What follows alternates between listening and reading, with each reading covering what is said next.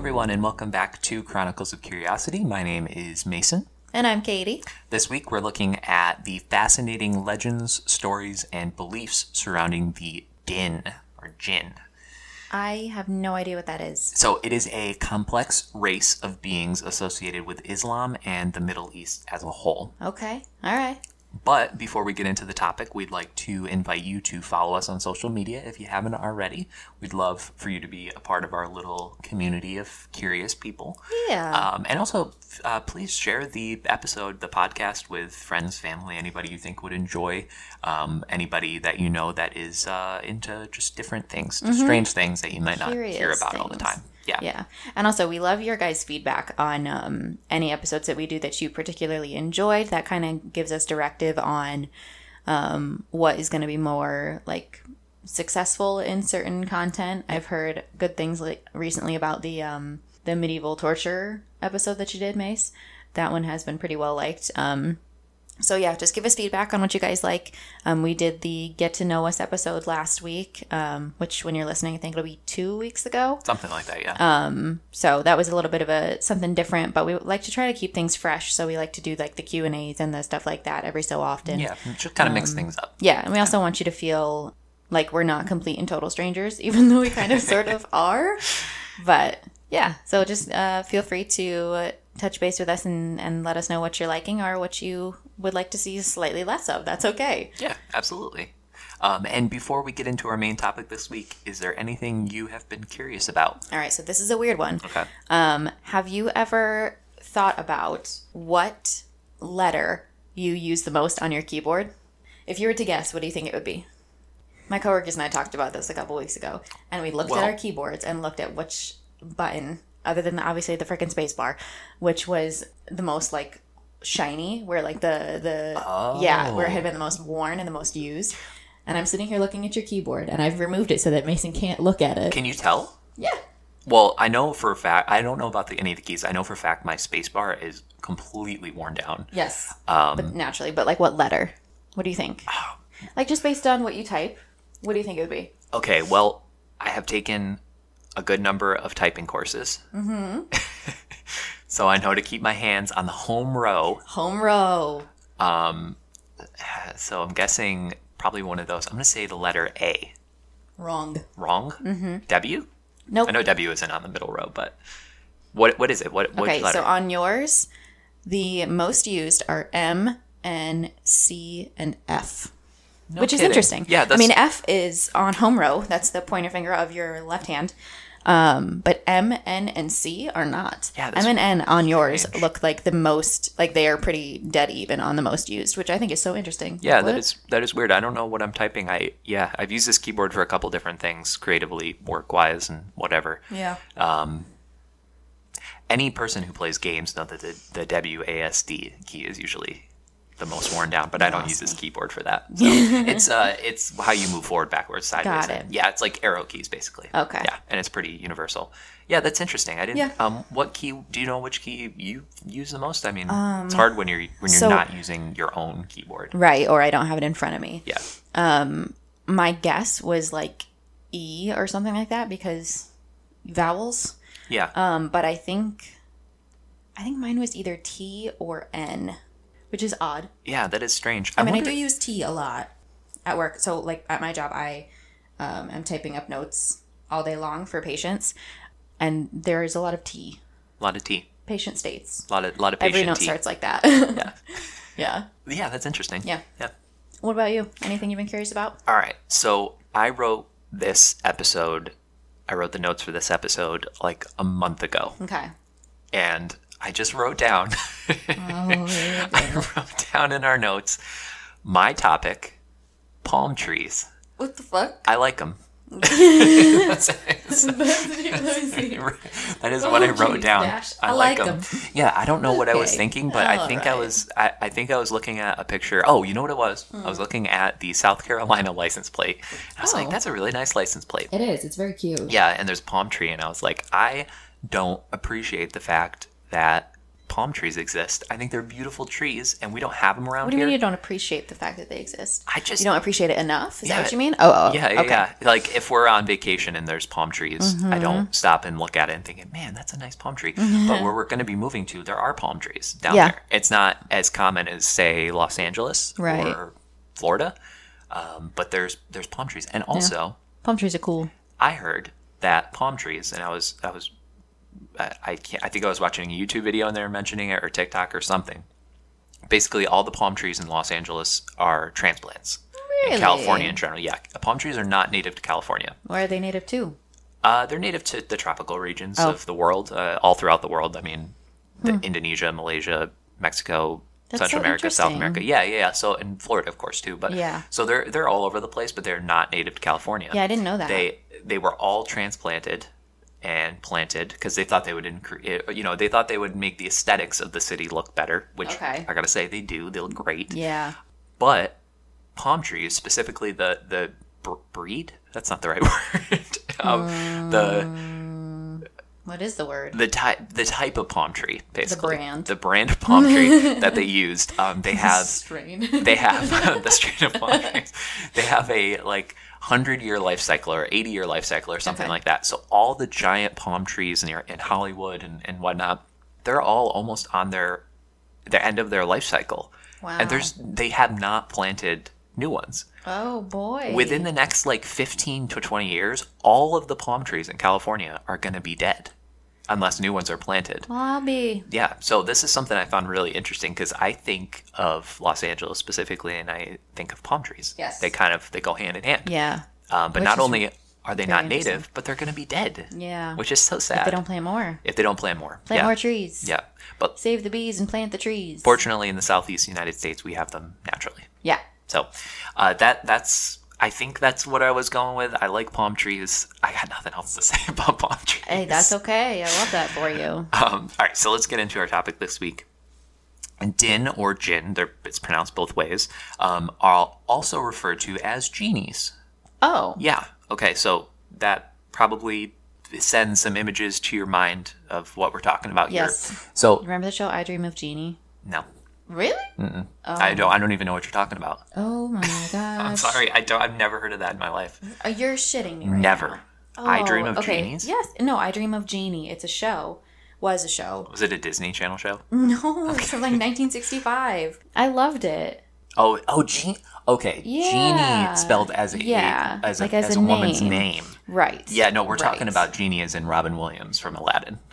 Oh. Yeah. Well, she was a genie. Oh, she was? Yeah. So her name was Genie, the name, but also she was a genie. I believe so, yes. As in the mythological. Well, in Aladdin, his name was Genie. Yeah, but it was spelled with a G. Semantics. Anyway.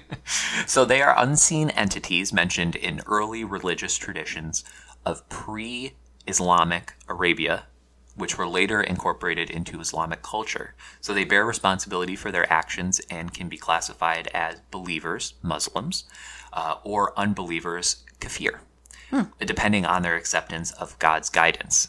So while the jinn are neither inherently good or evil, members of Islam believe and acknowledge the existence of spirits from diverse religious backgrounds, which were assimilated during the expansion of Islam. And then the jinn encompass a broader concept that brings together elements of pre-existing pagan beliefs into the more traditional Islamic frameworks of beliefs. Okay. So jinn are not exclusive to Islamic theology. They reflect a wider cultural context. They're believed to possess ethereal and subtle forms capable of shape-shifting at will. So while they usually favor a serpent-like manifestation, they can also appear as scorpions, lizards, or even take on human appearances. That's information I did not have before. Yeah, so in certain circumstances, jinn are believed to engage in intimate relationship with humans, resulting in offspring. They fucking.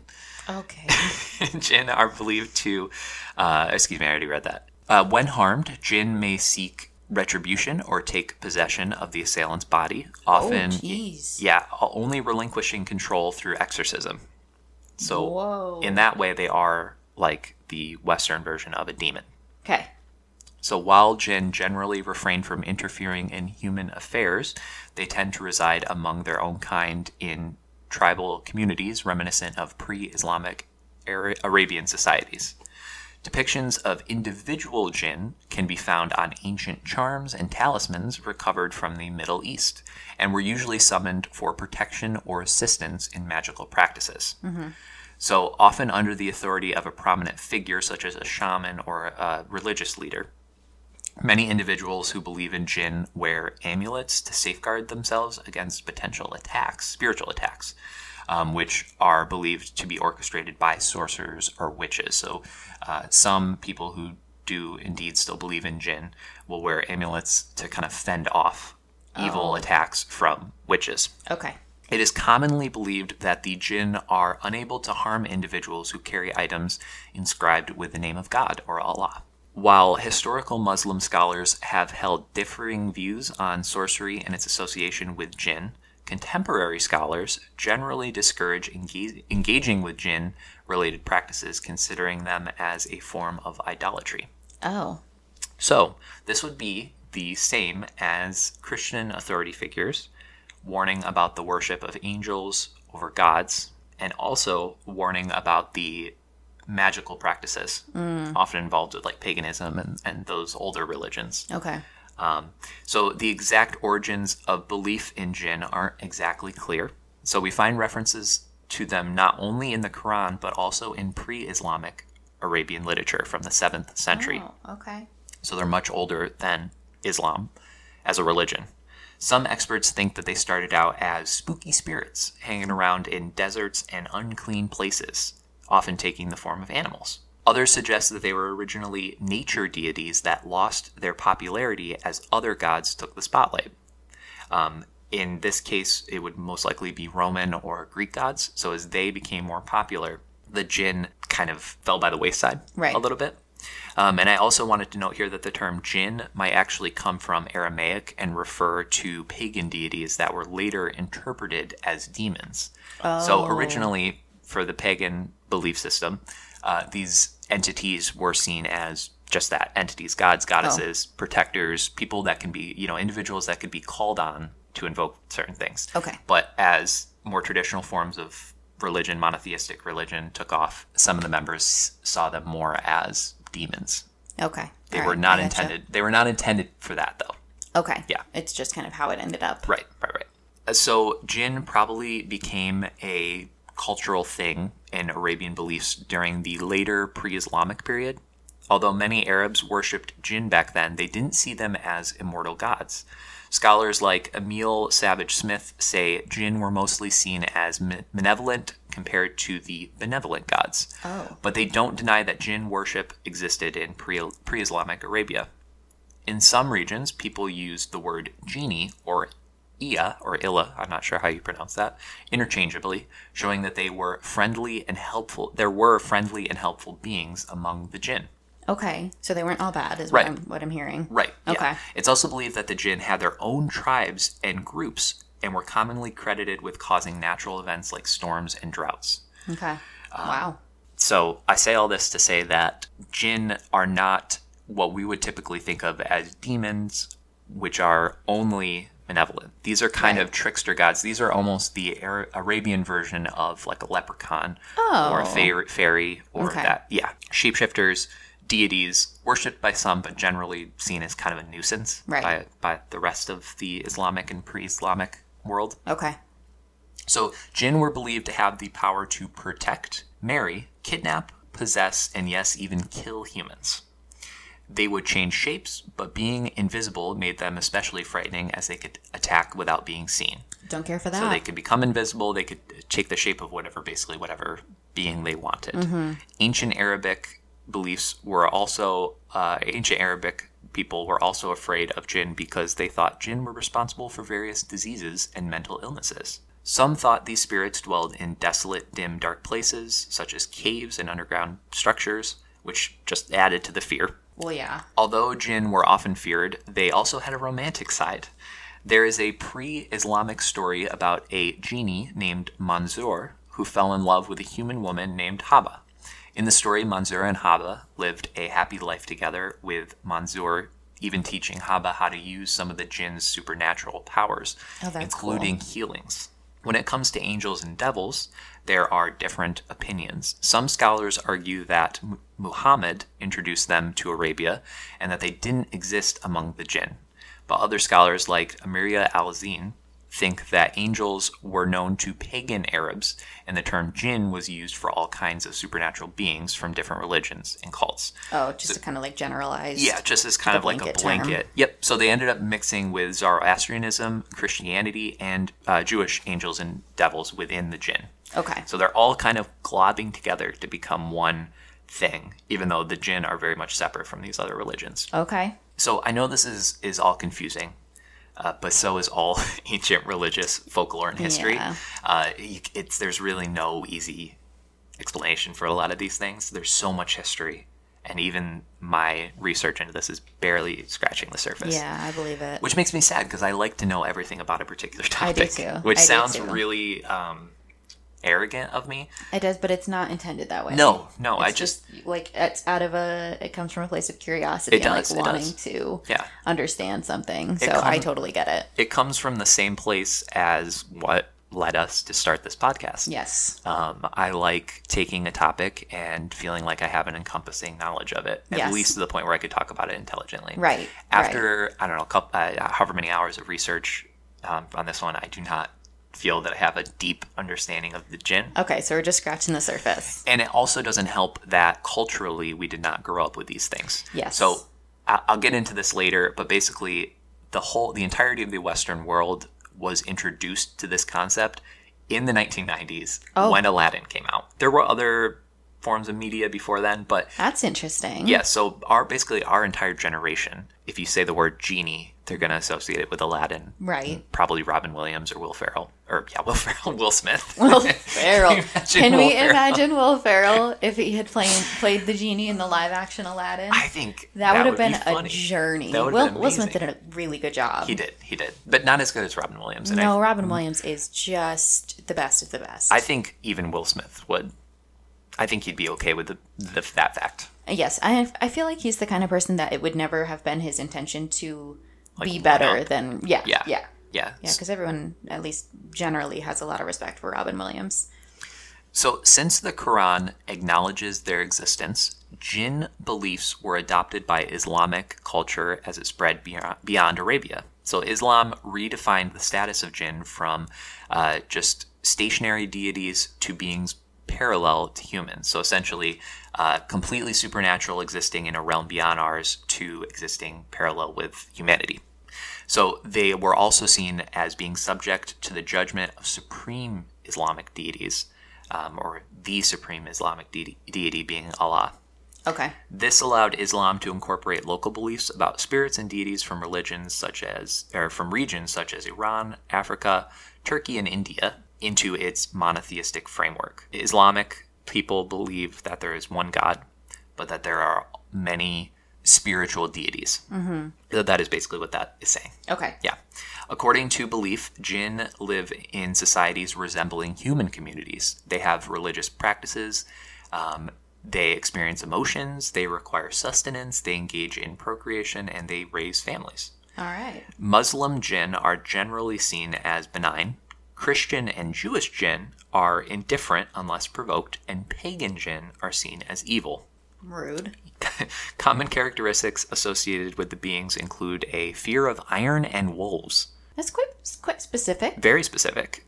And I'm sure there is a ton of history when it comes to those types of things. And these are the things that I couldn't look into, because if I did, I would just be on a 2-hour rabbit hole. Yeah. Well, I know in like some books I've read, iron is... Okay.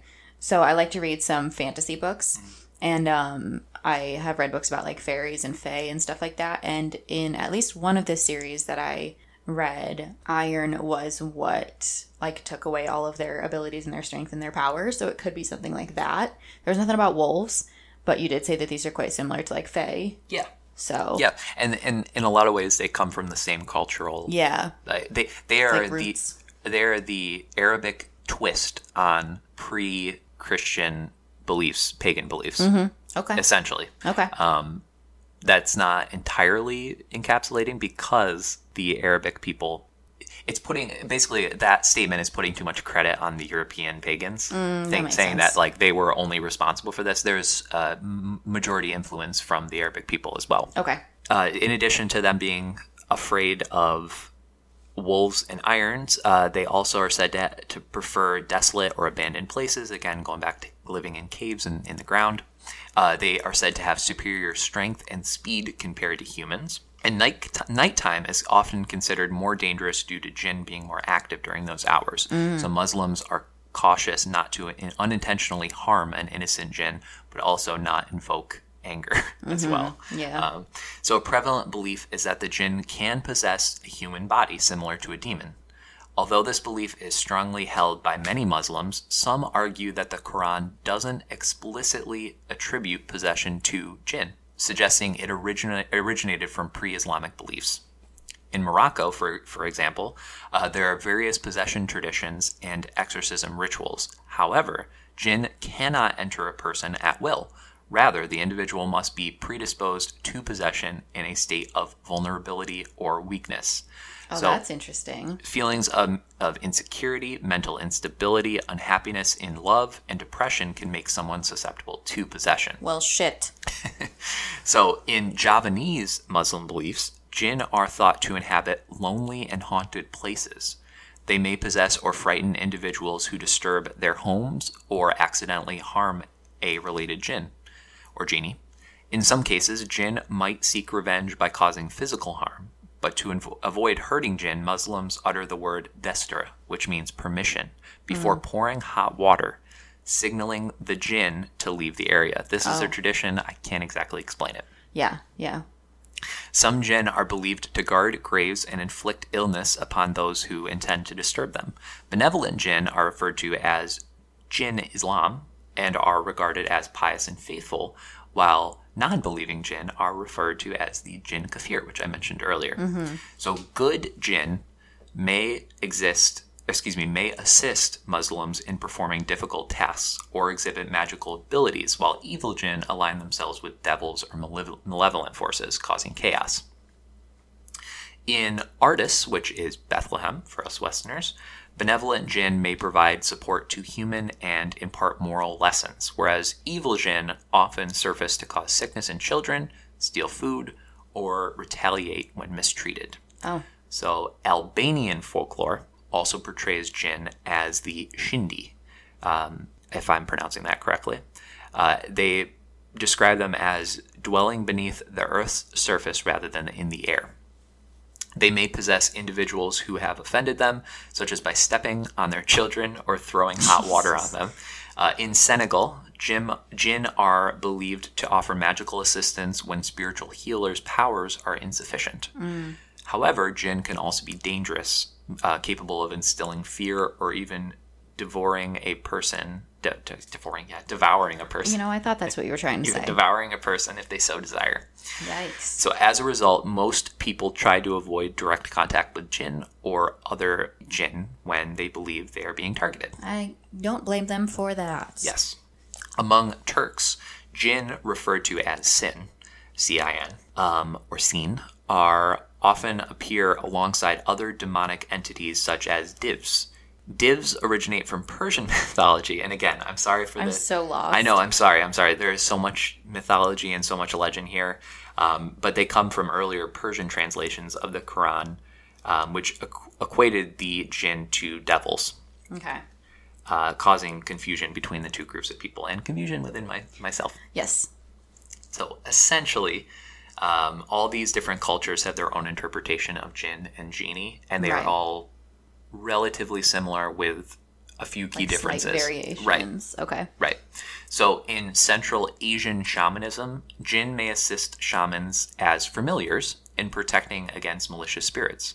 This practice was later adopted by Muslim guides, or mullah, in the 19th century.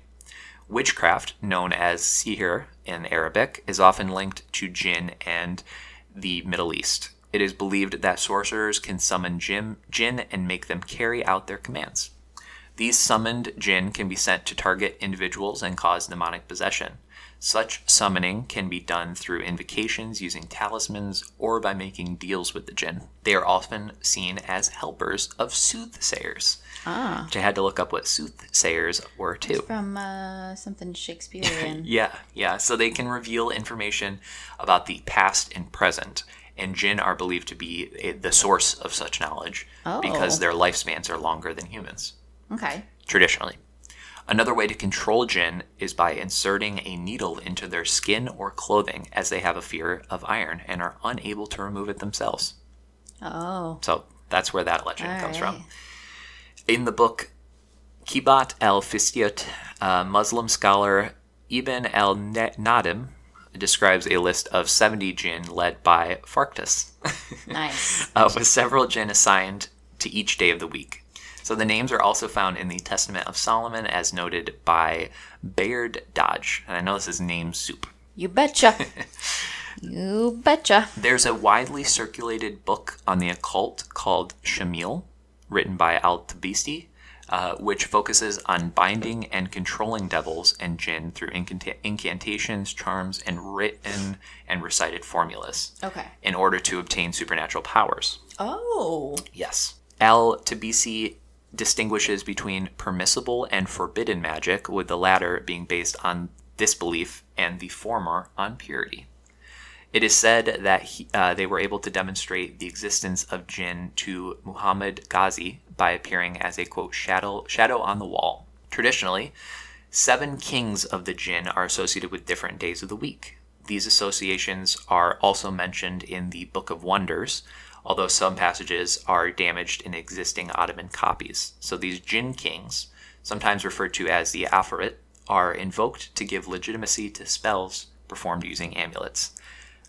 They're strongly intertwined with magical practices. Basically, each Djinn that you can call on has a different practice, different result that you would be trying to get out of your magical practice.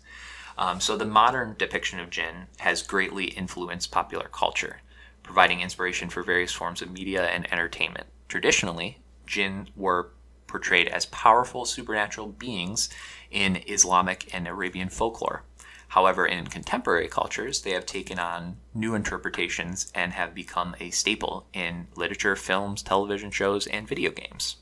So one of the most popular depictions of Djinn is the Disney movie Aladdin.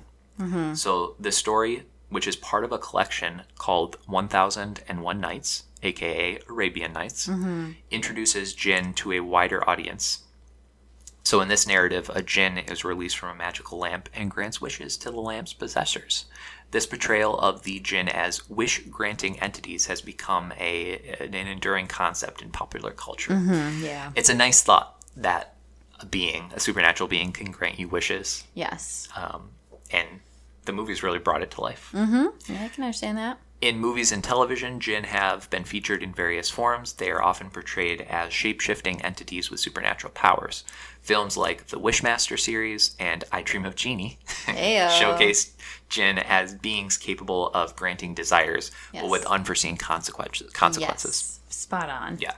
So these portrayals often emphasize the cautionary aspect of making wishes and the potential dangers that come with tampering with supernatural forces. In recent years, there's been a resurgence of interest in Djinn in popular culture. This can be seen in television shows like American Gods and Penny Dreadful, City of Angels, where Djinn characters play significant roles. These portrayals explore the complex nature of Djinn, depicting them as multifaceted beings with their own desires, emotions, and struggles, which is actually what Arabic traditions would prefer them being depicted as. Yeah. I can understand that. Rather than them just being like these blue guys. Yeah, exactly. That grant wishes. Yeah. Super whitewashed, westernized version of it. Yeah. But a fun story nonetheless. Right.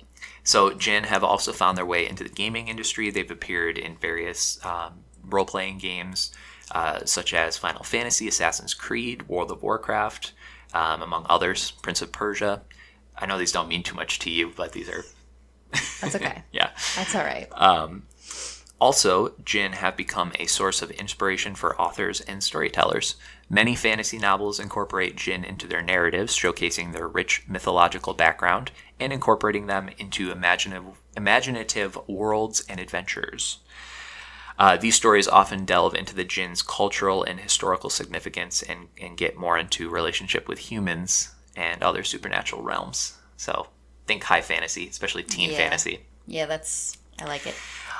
That's really all I had on the Djinn for you. Again, this is a very complex topic. I'm going to have to re-listen to our own episode just to make sure I grasp things. I wasn't expecting so much. How do I put this? There is so much cultural background that you have to understand before understanding religious cultural figures. Yes. It felt like a spider web. It is, yeah. Yes, rather than like a linear story, it felt like a roller coaster. There is no linear story for these. No. It spans thousands of years of storytelling, myths. Yeah. Basically the longest game of telephone. Yeah. But when you compare it to what we would consider to be more traditional mythologies, such as like European pagan mythology, we already, as Americans, have such a firm foundation on a lot of these beliefs. Yeah. We've seen stories, we've heard tales, we've read books, about leprechauns and fairies and these things. That's been something we've known about for most of our lives. For most of us in the Western world, we have Aladdin. Like, I'm serious. Really, that is all we have for this type of supernatural being. Yeah. So it's difficult to culturally contextualize. It is. Yeah. But interesting nonetheless. Yeah, hopefully you learned a little bit more about Djinn or Din. They're pronounced both ways, or Genie. Okay. They're all interchangeable. Okay. The spelling is interchangeable, DJINN, or just JINN, or just JIN, or CIN. Yeah, there's a lot of different spellings here. Okay. But that is going to do it for us this week, everyone. We hope you enjoyed learning a little bit more about Islamic and Arabian folklore and beliefs.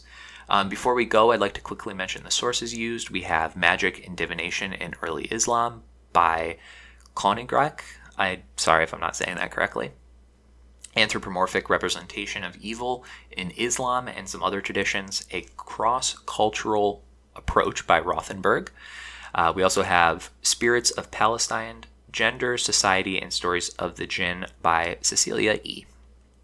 And thank you all for listening, everyone. We hope you have a good rest of your week. We're going to be getting into some watery ghosts. No spoilers, though, next week. Nice. Watery ghosts. Yeah, wet ghosts. Okay. So we hope you'll join us for that. But until then, we will talk to you soon. Bye. Bye.